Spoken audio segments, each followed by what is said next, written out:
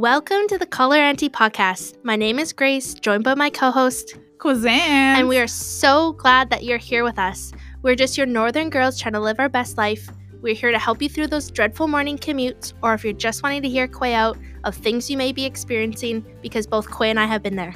We don't really know what we're doing in life, but we're hoping to figure it out with you along the way. Yeah, so listen, your podcast aunties love ya.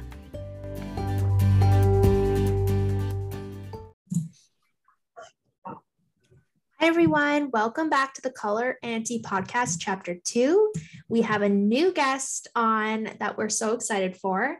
Ashley is a mother, daughter, partner, and former sociology student, a lifter and an advocate, and a business owner, and all-around badass Cree woman. We first heard about you from an episode on Two Crees in a Pod. You and everyone should definitely head over to their page. They're on Spotify, they have Instagram, and give their show a listen. So Ashley, welcome to our podcast. Hi, hey, Tanse. So I'll let you give a little introduction of yourself before we roll into our questions. Okay. Well, Tanse, Mokwapa Mak Eskwel Nitsigasun, Maga Ashley Albert. So my name is Ashley Albert, and my indigenous or spiritual name is Red Willow Woman. And I am 32 years young. And I have been, I don't say battling because I'm trying to really reframe the way I think about it, but I have been given the challenges of cancer since I was 28. And through that time, I have went to university and started a business and raised my kids and went to strongman provincials and just a whole bunch of things, a lot of things on the surface. That's just surface level stuff. But I've also did a lot of like healing work and just rewriting myself essentially. My major was sociology and my minor was anthropology. And currently I have my primary job, which is a family enhancement worker at Wekutuan Society, which is child welfare, but it is on reserve. So it's outside of the provincial CFA, and it's more DFNA. And what my goal was with accepting this job was to help keep our Indigenous families together, help keep our kids out of child welfare, and to bring healing and all of this experience that I carry and all of these getting through trauma and all of this, education with me back home and trying to help. And it's a lot of like behind the scenes stuff and it goes unnoticed a lot of the time, but that's okay because as long as it's helping our communities as a whole, I'm so happy to be just that little tiny piece of part of it. Oh, that's so special. Well, thank you so much for coming on to the podcast. Yeah. So I think we just want to dive into more on who you are. So can you tell us where you grew up and kind of your family life and siblings? And we're Color Auntie, so we want to know if you are an auntie. And I'll pass it back to you. Okay. So I grew up in Goodfish Lake, Alberta, which is a small reserve 2 hours northeast of Edmonton. So we're kind of like in this weird split with like Saddle Lake Cree Nation and of course with INAC or whatever they're called now, like Indian Affairs. Like funding is so weird. So we're technically one band, but we're split and it's like this political thing, blah, blah, whatever. Anyway, that's where I'm from. And I have 11 brothers and a sister. Now my mom raised two foster kids and I take them as brother and sister irregardless. And yes, I am an auntie. So I'm actually a cookum technically as well. Oh, wow. Yeah, my oldest niece from my brother Curtis, she has a little boy. So yeah, I'm cookum Ashley, I guess. So do you think that how was your life impacted growing up with only brothers? Because I grew up with only two older brothers, and I also found that I'm very rough. Like my friends who have only sisters, like my Crystal and Faith, my two friends, they have only sisters, and they're like, "Wait, you're kind of rough," and I'm like, "What?" You say that like it's a bad thing. Yeah. Well, the thing about like Indigenous families is, I mean, and I grew up on the res, right? So literally my cookum lived next door. My other cookum was right next to me. You know, I had cousins like 3 steps away. So I still had a lot of like female influence in my life. However, I was always a tomboy. Like the first time I got my period, I was playing football. Like I was tackling the boys and like, I'm bleeding. What happened? You got your period. So it was like this, what? And I think a lot of my boy cousins were kind of like, wait, you're a girl? You're just tackling them so often. So like, yeah, I mean, I don't know. I was kind of always a tomboy, I guess. Like I haven't really started wearing makeup until I got into my 20s. And even then it was just thin. And I think I started exploring a lot of like playing with makeup more when I got sick, because when I was bald, I didn't need to do my hair. I just slapped on a wig. So I had like 20 minutes and then to get ready. And I started to use that to practice blending. And when I was in the hospital, I would watch YouTube tutorials and tapping more into my feminine energy. That's so cool. That was when you explored and found a new hobby. Yeah, something to like try to like uplift myself, because there were moments, like I remember when I first got sick and I lost like 65 pounds. Like I was jacked, like the most jacked I've ever been.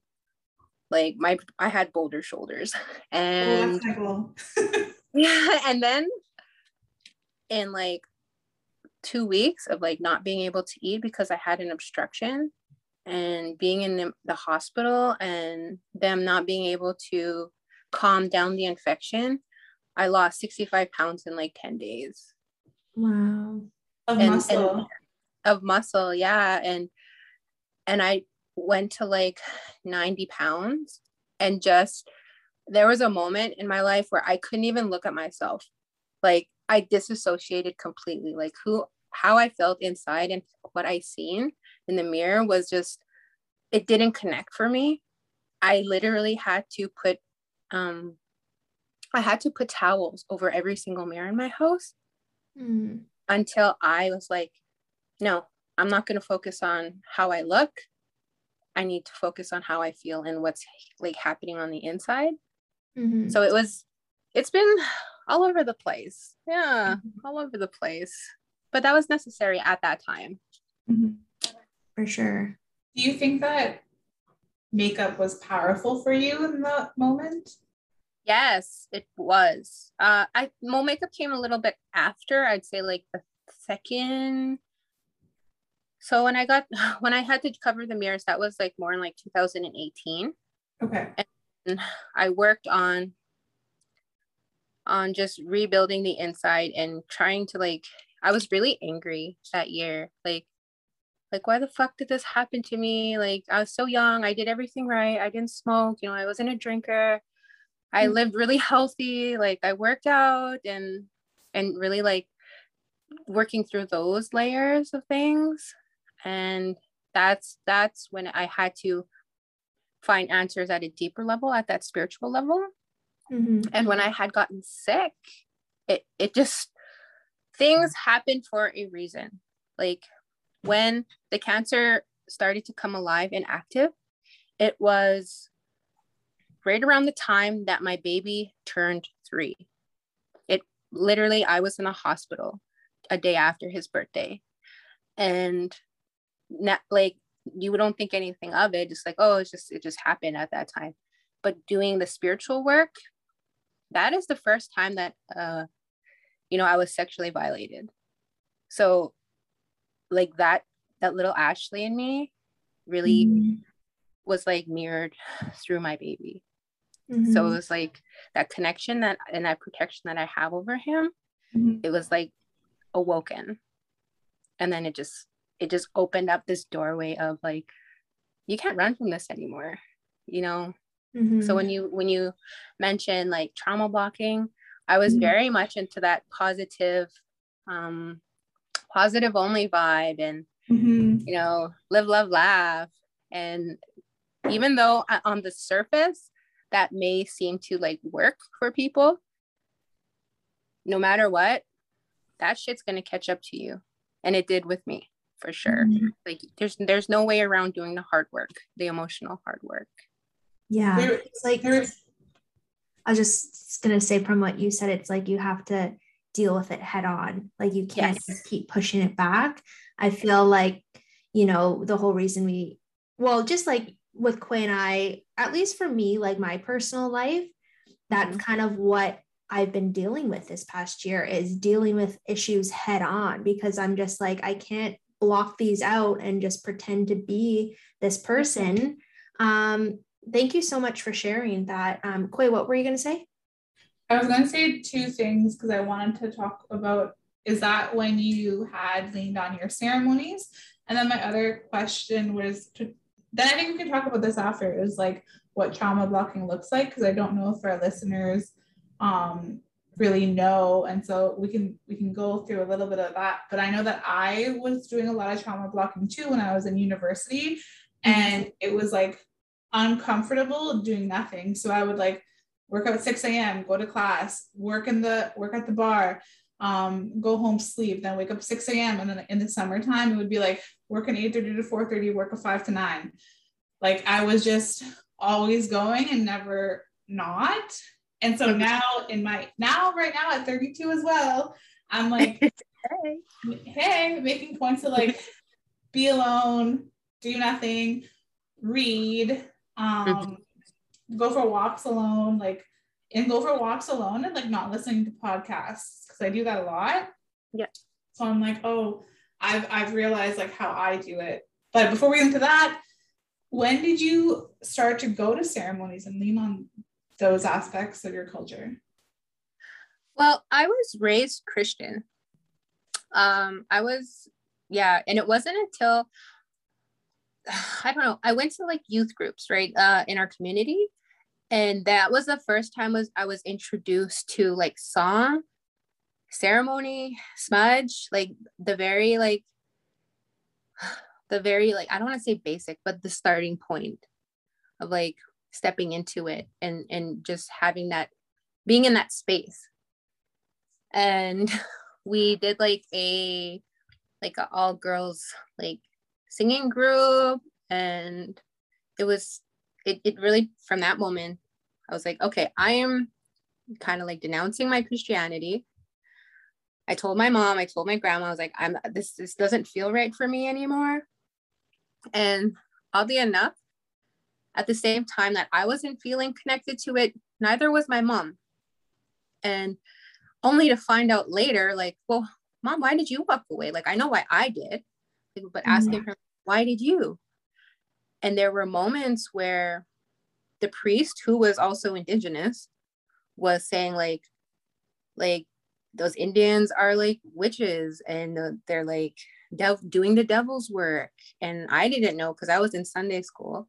I didn't hear this, but breaking that like that shame and that religious control and that indoctrination. And my mom started taking us to Sweats. So we went to Sweats, and that's where I got my first name when I was 16. And then as I moved away, when I graduated at 18 and I went to Calgary, I kind of disconnected from it all for a very long time. Like I didn't go to Sweat, I didn't go to ceremony, I didn't go to POWs, I didn't do anything really, but it was still there, like knowing like this is what I believe in ultimately, but I didn't I didn't feed it, or I didn't nourish it or anything, or allow it to help guide me. And during those early 20 years, I think I went down like a dark path. Like I partied a lot, you know, I was in a very abusive relationship, and I basically had to leave Calgary with my son, and I started over fresh at MacEwan University. And then I ended up getting sick in my second year there. So it was a lot of challenges for sure. And then getting sick, that's where I refound and dove deep into ceremony and culture. And I went all the way to the States. You know, I went east, west.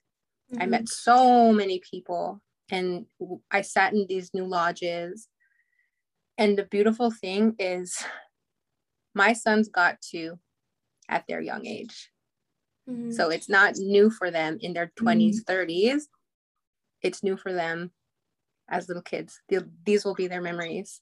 Mm-hmm. Yeah. I love what you mean too. For like anyone, because a lot of our kin are disconnected from their culture, and you kind of got into it at 16 briefly, and then reconnected back when you were around 28. So how did you get involved back? Like, where did you go? Was it somewhere within the city, like the Indigenous Friendship Centers, or how did you get involved for it? If any of our listeners are just wondering how to make that step. For me, when I got sick and I posted online, and it started from Facebook.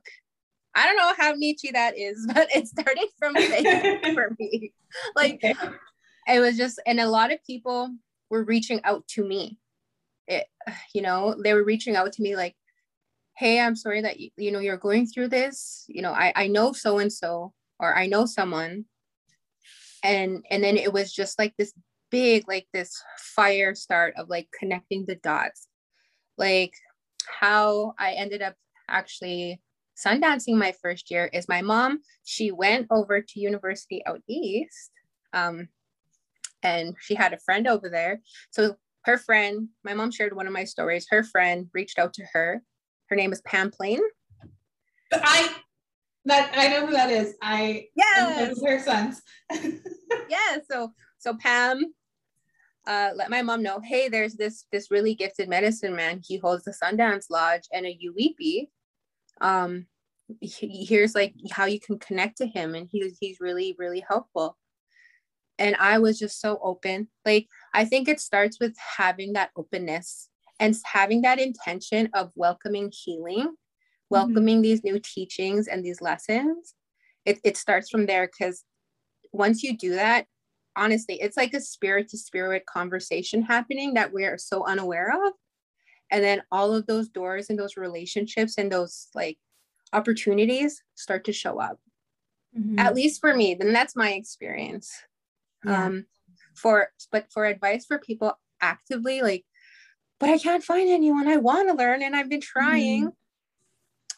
Next best thing I would say is to really access resources like at a university campus. Like, who are your knowledge keepers? Do you have any? I don't know, like outreach programs. There's usually Indigenous liaisons, and just ask and keep asking and being persistent on what your needs are. Like, what is it that you're wanting help with? And I think it's a lot harder out east than it is here, because we still have a lot of land. And I know that that's the challenge over there is like, if I wanted to go home and have a ceremony and put up something, done, whereas out east, like, I think it's a little more challenging for you. Yeah, I find it's more challenging because there's so, like, in the city of Toronto where we're really unique. We're like a hub. Like, I feel like it's such a mix of like, we're in Anishinaabe, but there's Cree people, and then there's Mohawk people, and then there's Mi'kmaq people. So we're a hub because Toronto is like the largest I think we're the largest in Canada, but it's like there's so many, it's hard to be connected to your culture or your regional area, because even in between me and Grace, there's 8 hours between our communities, or more than 8, but there's distance between our communities, and even we're so different that like in the GTA, it's really hard to be connected with somebody along your lines. But I feel like out west, it's a little more not unified, but like there's not as much different nations. Yeah, there's we're not completely displaced yet, and boy, they better get their shit together, because that could happen so fast if they don't get on the same page over here. But yeah, and connecting to your family and knowing where you come from, you know, that's in who your family is and your kin, and connecting that way, that's always the best start. It's true. Me and Grace had talked before, and we always think, because sometimes we get really overwhelmed about how we're going to change the world and how we're going to impact our people, and we're like, the best way to do that is to go home and love your own family. So that's exactly what you're saying. Yeah, and I completely agree, because I thought I had this real colonial perception of success. Like I think we are of that generation where it's just like you see your community in such like, you know, shambles almost, and I want to leave and I want to go get educated, and I want to make this X amount of dollars and do this and this and travel, blah blah blah, which is all fine and dandy. However, there's always going to be that piece missing. Right. Like now I move back home and I feel like this is the most successful I've ever been. Being able to be back home, work back home, and help people that I grew up with, like, you know, heal their traumas. And to me, that's fucking success, not this figure. And when I did my business, it really was more of a healing process for me. That's how it came to be. Yeah, it wasn't about money at all. I started to sew as a form of healing and therapy and connecting to those Kukum spirits and letting it like flow through me and learning how to be conscientious of my thoughts and everything that I create, it's based in that. Like, I think I posted before, but I get in this like really happy zone. I'll like put like Aretha Franklin on and contours and like this really happy music I really love, and I'll just sew and I'll like smudge, and every single purse I make, I try and put like good energy into it, and it just kind of coincided with everything that was happening with like Black Lives Matter, and I was really, really sick of the white noise.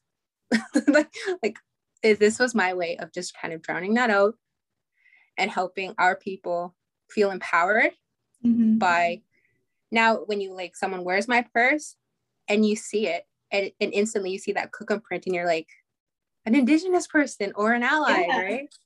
And it's my way of kind of subtly taking back public spaces and letting Indigenous people feel a little bit empowered, because it's so rare that we find ourselves in like mainstream things.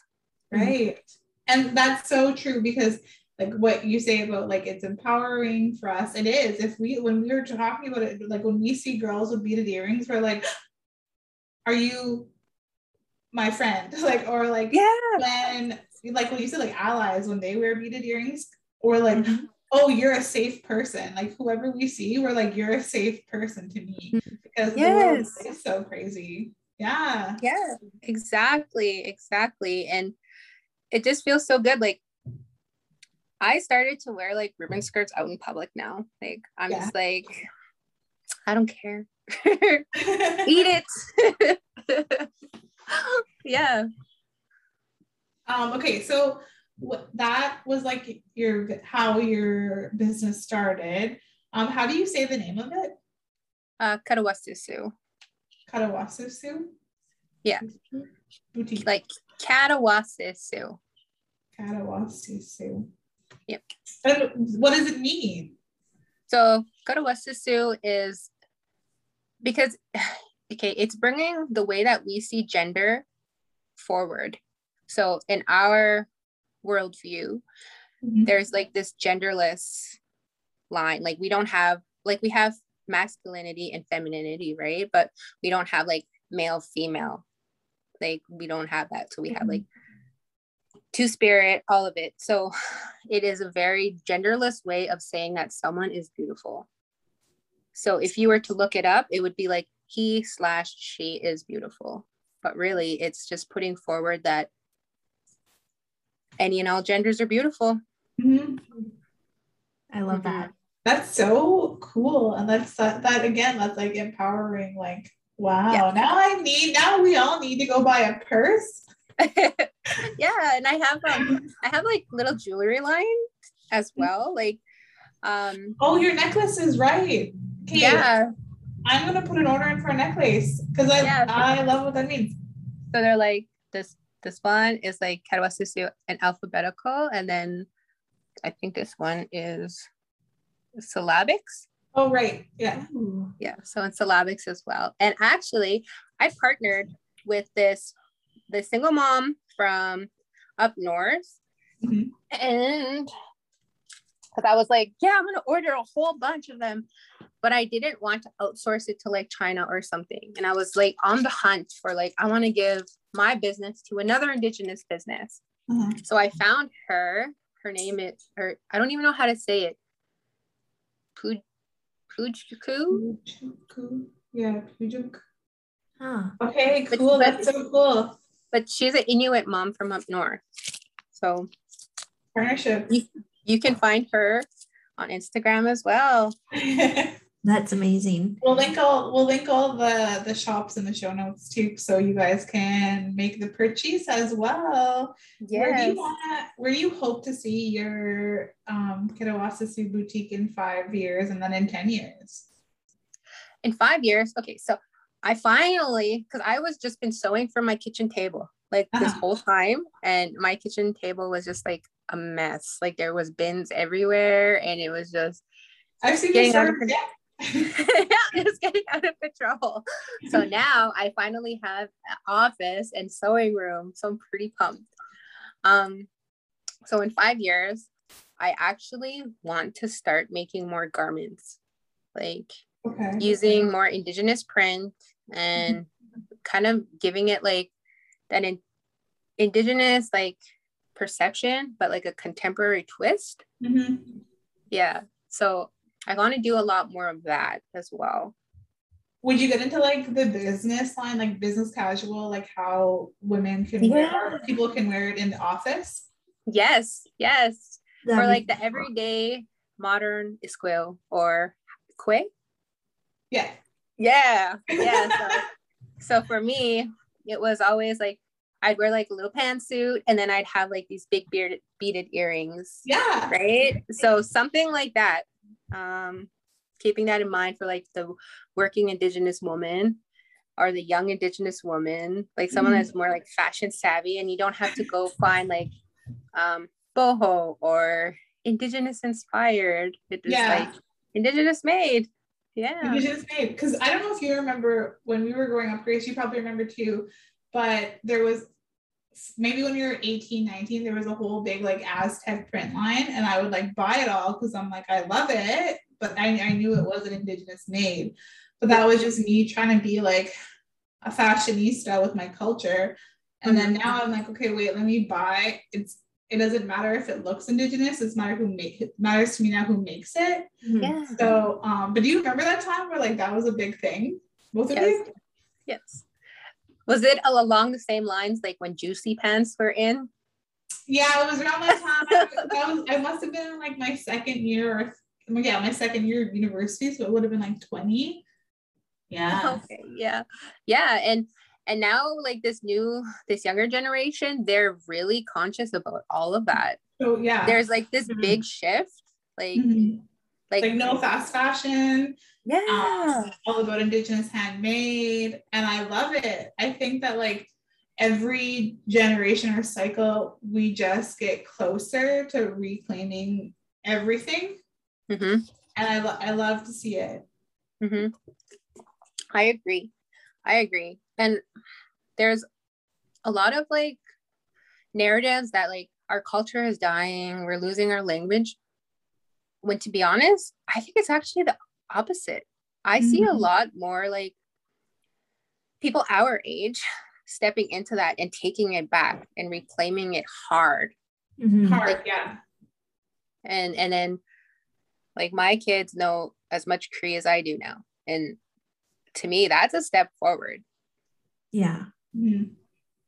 Grace, you had shared with me before about how your son just knew he was Ojibwe. Do you want to, I don't know if you wanted to share that with Ashley. Yeah, so I have he's gonna be 5 in a couple months, so I guess he's 4. And we're driving past his school before school started a couple of weeks ago, and I'm like, Nico, say hi to your school. And he's like, hi. When I walk in, I'm gonna say I'm Ojibwe. And I was like, yeah. And I was just so proud. But another funny thing that I remembered, so I live in Hamilton, Ontario, which is about 45 minutes from Toronto. And so there's kind of a mix, like there's a lot of Ojibways, but we're also close to Six Nations, which is Mohawk territory. And so he went to this preschool, this Indigenous preschool, where they had an Ojibwe classroom, which he was in, and a Mohawk. So I think when he was in that school, he only thought that everyone was either Ojibwe, and if you're not Ojibwe, you're Mohawk. So Ben, my husband, is non-native, and he was like, Mommy, me and you are Ojibwe and Daddy's Mohawk. And I was like, okay. And we just like laughed, and it was kind of funny and cute. But yeah, that's what I love about, like our generation is embracing it so much, and we think it is so important to us, but it's modeling what we want our younger generation to see and to be strong and to be confident in their identity. So it's so important. Yes, definitely. And that's not saying that there are no challenges, because there are tons of challenges. Like, yeah. Whenever there's a push, there's always a pushback.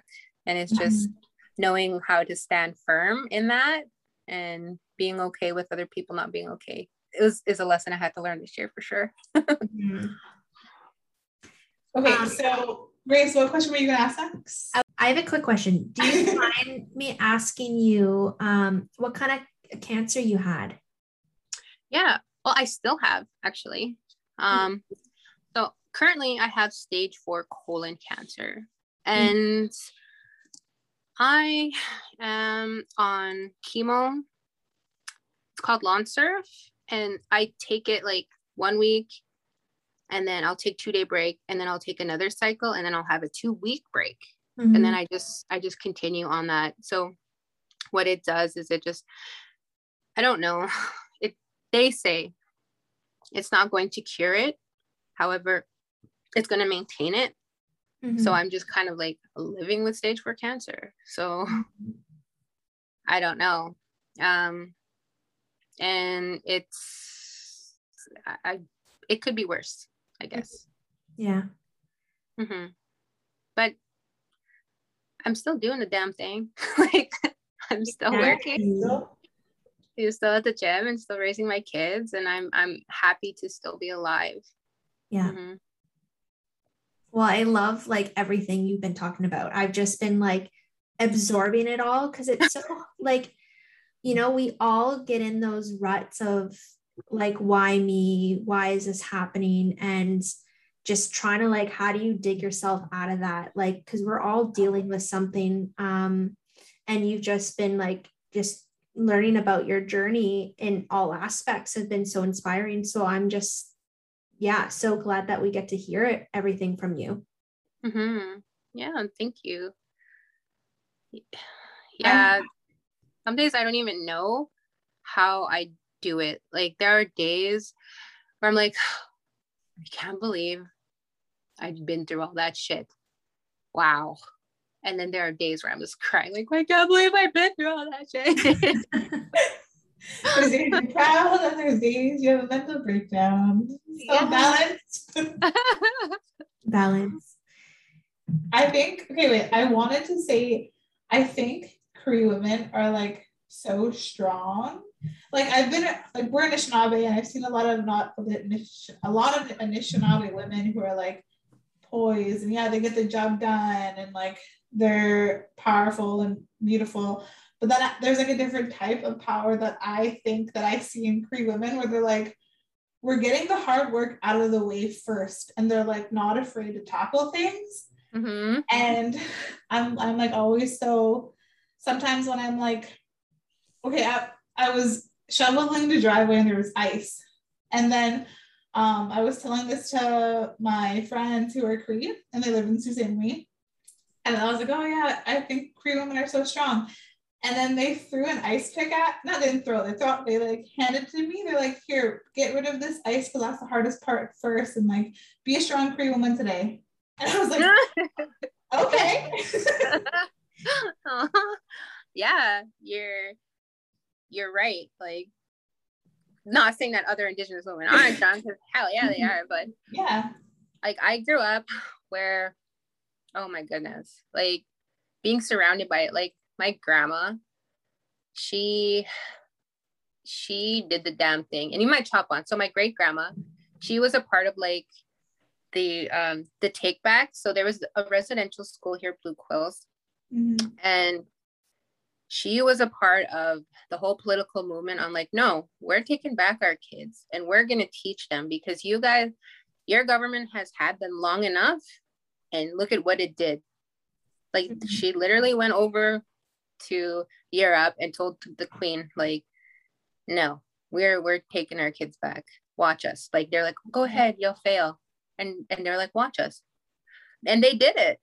Like there was this collective of them that just got it done. And now Blue Quills is like this strong place to get like your social work, you know, diploma, degree, and master's now. And then like, and she had like 20 kids, and she did that.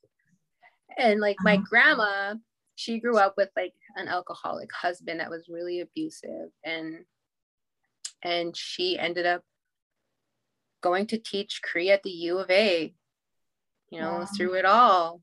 And she got her doctorate through it all. And then seeing my mom and the relationship with my like ex-stepdad and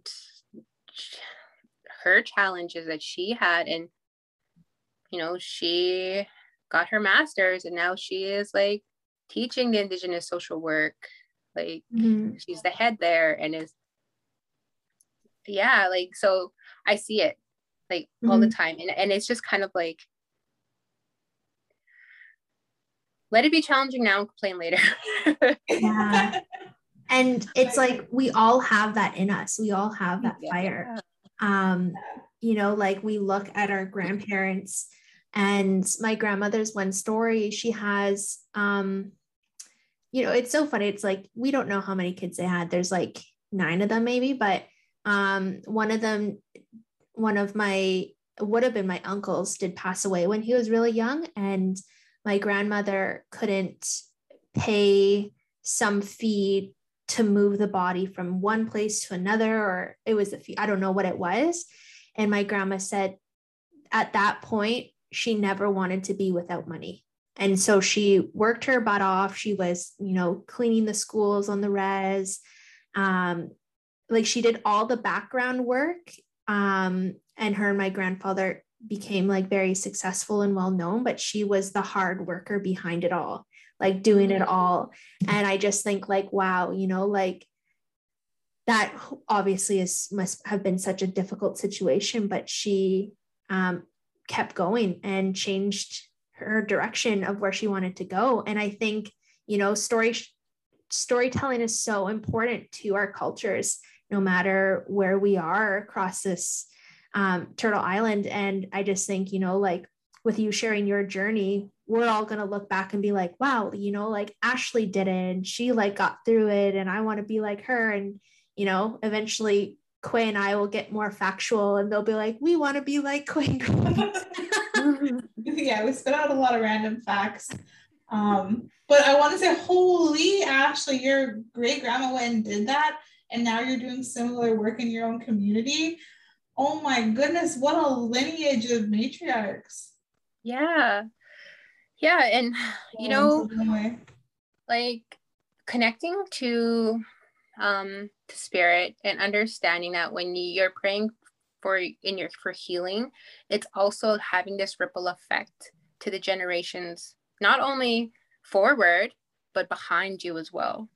And I brought their stories and things that they were unable to really address on my own healing journey, like bringing them with me. And like my grandma, I know there were a lot of things that she really struggled with, and because she was of that generation of like, we don't talk about it, I was able to hold space for her on my own healing. And it was so beautiful being able to like connect with her in those lodges and to have her, you know, let me know that she was there. It was really strong. And like her strength gave me strength, and my strength gave her strength. So it's like this two-way street of healing. Yeah. I'm gonna cry a little bit too, only because you definitely echo like what my mom used to tell me, and it was about, so she's passed, but she said like, you're never alone. Yeah. And then now like when we think about like what we're doing in our lives, and as we get older, we're like, oh yeah, we're never alone. They're always with us. Yeah. And it's true. Honestly, it's so true. Like my auntie Roxanne, she I connected with her at MacEwan University, and it, because I'm not really super connected to my dad's side of my family, when we met each other, we were co-workers. And then she's like, where are you from? And I told her, and she's like, oh my God, you're my niece. And I was like, really? And then she taught me how to sew, like the basics of sewing. And she was the one that taught me like how to like channel all of that. And like how to use it as healing and connecting to, I'm gonna butcher this, but Notowa Tayagan, I think how you say it, but like that grandmother spirit that sits in the southeast in our way. And and she just passed away from COVID like a couple weeks ago. And I bawled my head off when I first found out. And then even more so when they were cleaning up her apartment, and she had her little like prayer meditation area, and she had my picture there.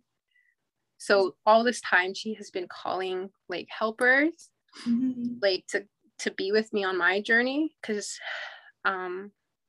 she knows how hard it's been, because one, we work together, and two, she's my auntie. And just knowing that like now I'm a little bit like, I don't want to say sad, but like there's a sense of peace in that knowingness now that I've gone through that like realization that she's still going to be here, and she's still going to be looking out for me as much as she was when she was alive, you know? So like just kind of echoing, and like what you were saying is like, they're not going to leave us when that love is there and that love is genuine. Like they don't just up and leave. Like they got your back in this world and then in the next. So I feel comfortable sharing with you guys that I've had dreams before, and my mom, and she's been like, you think I would ever leave you? Where she's like folding the laundry or like doing the dishes, and she's like laughing, like, you think I'll ever leave you? And then I wake up and I'm like, oh yeah, they're always with us. Yeah. Yes, definitely.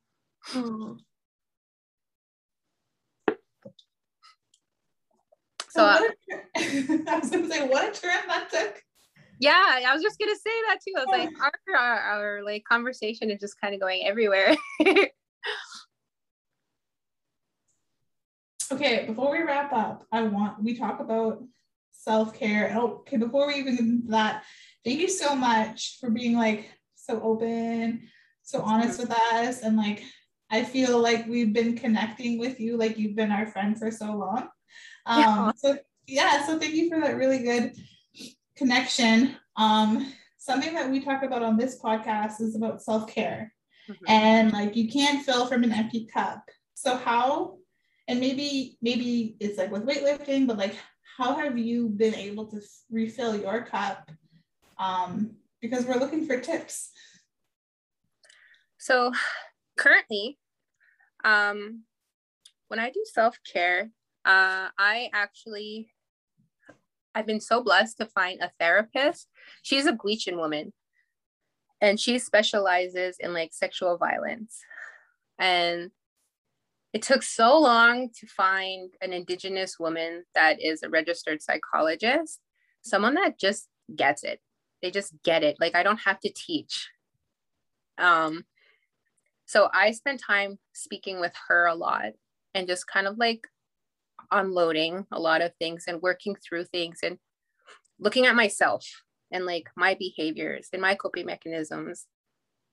That is really, really helpful for me. And that's just for me. Other ways I do self-care, I go to the gym. That's kind of like my go-to. And I just feel really good like after, like, of course there's the biological understandings of why that is, but on a spiritual level, I just feel really good. And I'll go to sweat lodges, and I like to go to like women's ceremonies and things like that. Sewing is a big part of my self-care and healing. That's how it started. And it just kind of took off, like unintentionally took off. And because I'm Cree and I like to face that hard stuff, I'm very much in this space of anti-healing. So learning how to put up those boundaries on things that are anti-healing for me. Whether that's severing relationships with people that refuse to address their toxic behaviors, kind of walking away from that and learning that I can't fix everyone and I can't fix everything. All I can do is work on me and set the tone for my boys. That's it. That's it. And that's all. And that's kind of been a really big lesson. And I know I'm going to be the bad guy in a lot of people's stories, but that's okay. And learning how to accept that it's okay to be the bad guy in some people's stories, because you got to be the hero in your own.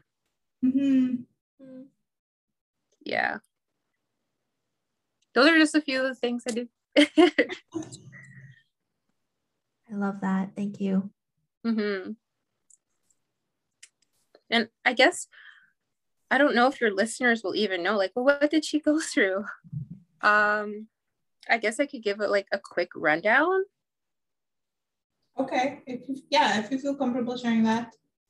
Yeah. Okay. So if you haven't listened to the two Crees in a Pod, basically in May of 2018, like I had already shared that around the time my baby was turning 3, I had a tumor the size of my fist blocking my large intestine, and it ruptured like 80% of my colon. And I had to get that removed, and then I had a temporary ostomy bag. And at that time, they diagnosed me with stage 2 colon cancer. And I did my first round of chemo. Like I did 4 rounds of my first chemo. And that was just supposed to be for like a preventative measure that, you know, we're just going to make sure that the cancer didn't spread. Okay, sure. And I was so mad and hurt that year because I felt like the medical system really let me down, because prior to that happening, I was consistently going to the doctor, and they would just give me pain meds, different pain meds. Okay, we're going to try a different pain med without actually doing any intervention. And went through that. And then the cancer came back. and they had to take out more parts of my colon. And at this point, I was so let down by them that I kind of refused service for like 6 months. And I just, this is when my deep spiritual journey started. And I went to the States and I Sundanced my first year, and I really, really learned how to strengthen my mind and learn how to block out those negative, you're going to die, those thoughts that could get in your mind. And really, once they're there and you allow those thoughts to manifest and grow, it'll take over. And I see this a lot with like other cancer patients or people that, I'm sitting next to or in a hospital lying next to, and you just can't help but start up conversation. Right. And the ones that are like, yeah, the doctor said I have, 6 months to live. I'm just going to die. I'm going to pass away. And I know it. They usually end up passing away. And then the people that are like, the doctors aren't God, they're the ones that are living here for 5 years more, 10 years more, 20 years more. Yeah. And so being given that skill or that gift to be able to really like filter external thoughts and external energies was so fundamentally crucial for me to learn on my own healing journey. Like, what do you want for you, Ashley? How do you want your life to fold out? What intentions are you going to set for yourself? How are you going to ask for guidance from like things that are beyond the seeable? Like, those are all things that I really, really needed to learn how to do. And then when I came back and I went go get another test, like the cancer kind of spread a little bit, not too much, but enough that I had to get another surgery. So more and more things got cut out. And in between, I ended up doing another strongman competition, and I was still going to school. And more surgeries, and then did another round of chemo. And this chemo made me like lose my hair. And it was really, really difficult. Now it's like back in that stage 1 of like who I see in the mirror and who I feel inside, they don't align. And that's like, this is when I started playing with makeup. So makeup was also a way for me to access self-care and to lift myself up. And yeah, and pushing forward and doing more like Red Talks and doing more interviews and just putting my work out there. Cause now I was kind of like on this rampage of like really having that middle ground for Western medicine to make space for Indigenous knowledge and healing practices. Cause I'm like, I'm living proof, I'm still here. You guys said I was supposed to die already, like twice now, and I'm still alive. So pushing forward and like being heard. And I decided to got married. Yeah, it was a really beautiful wedding.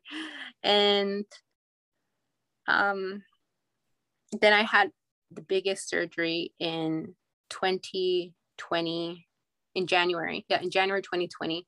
It was like the mother of all surgeries. So on that surgery, they removed more of my colon and lots of parts in my abdomen walls.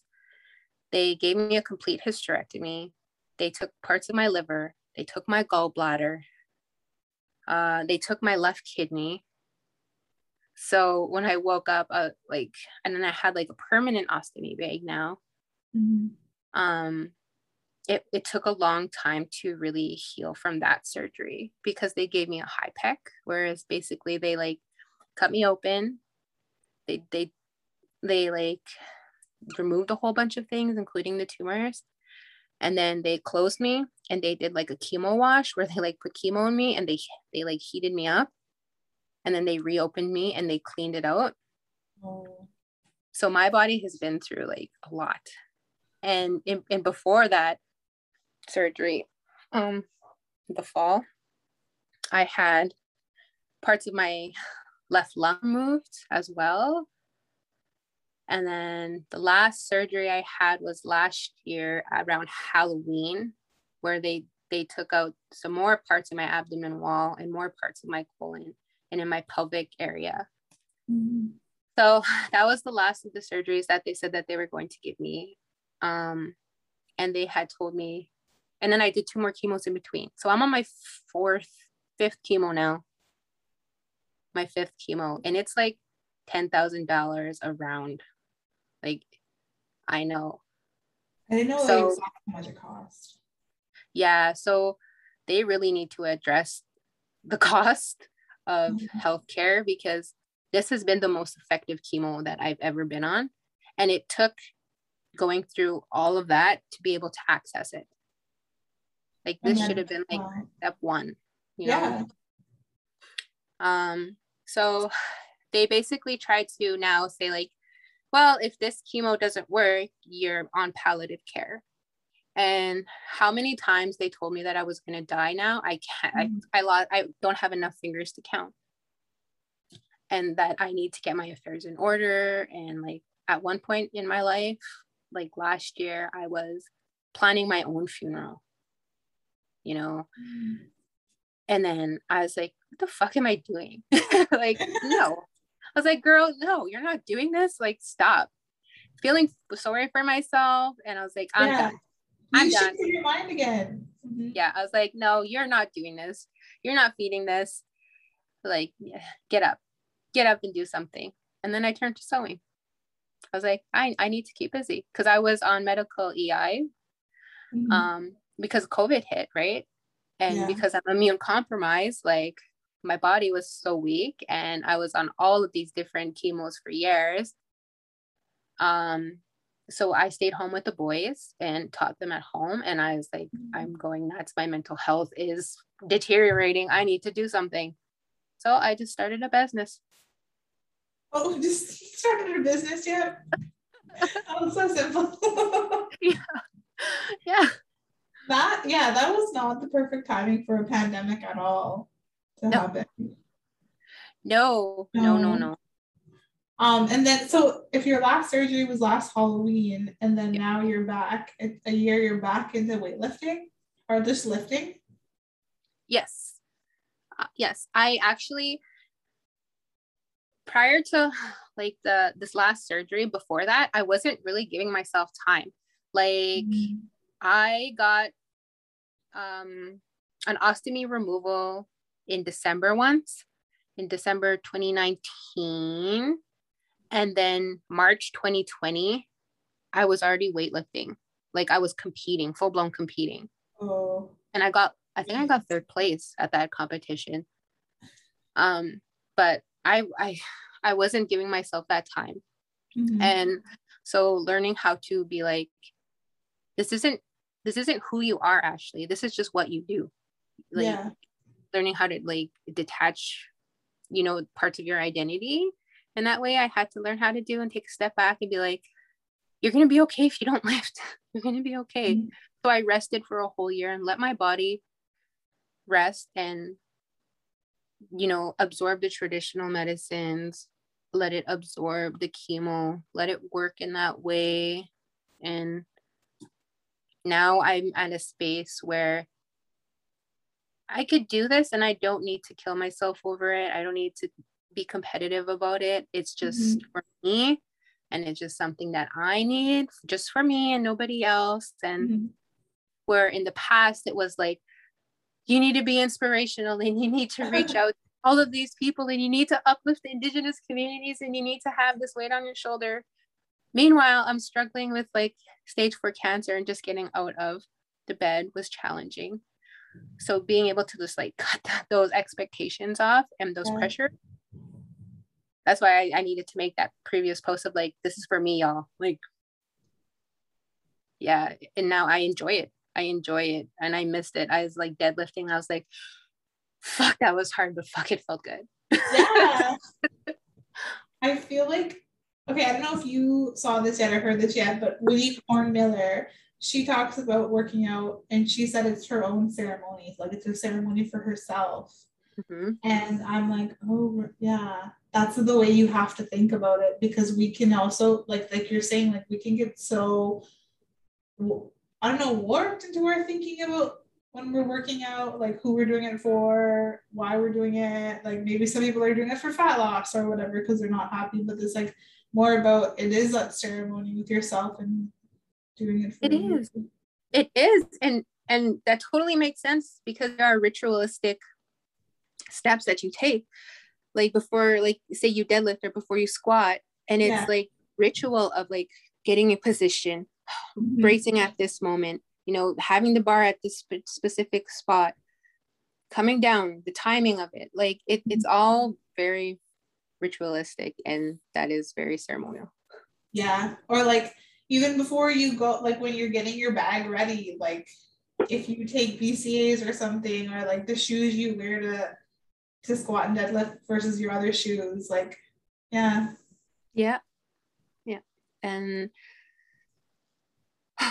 And now I think my next sort of move is to really like sort of address and redefine ableism, because I feel like I've really voiced on gender. I've really tried to voice on racial like inequalities, and now the ability and disability, because I have a permanent ostomy, and there's this big stereotype or stigma that like, no, you need to just like calm down, just don't do anything. And then that's so debilitating in itself. But it's like, no, we could do this. What? Like, we could do it. Yeah. I think that's thank you for your time and sharing. And I think that's you've kind of like led into your next step and stuff. And like, I think that's really great right now for us to say anything like what, I don't know where I was going with that. Grace, maybe cut that out and we'll restart it. I have so many more questions to ask you, but I think we'll have you back on another episode later on. But I really wanted to thank you for sharing. And then now we know what is next for you with that. Your next mission, I guess. Your next quest. Yes. So thank you so much for being here, sharing so much. And I feel like you're our Cree cousin. Yeah. Now, if I ever come out east, I have a place to stay. You have 2 places to stay. I'm coming to camp on your couch. Yeah, thank you again, Ashley, for being on this podcast. It was so great getting to know your story and talk to you personally. I'm just inspired. So thank you again so much. Yes, of course. So thank you to our listeners. And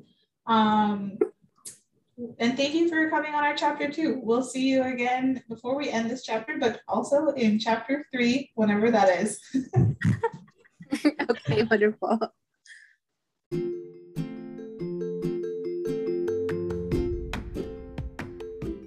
So your podcast aunties know that life can be tough, and we want to end our episode with promoting the Hope for Wellness talk line. The Hope for Wellness helpline offers immediate help to all Indigenous people across Canada. It is available 24 hours a day, 7 days a week to offer counseling and crisis intervention. Life can be tough, and we've all been there. So call the toll-free helpline at 1-855-242-3310 or connect online to their chat at hopeforwellness.ca. And remember that your podcast aunties love you.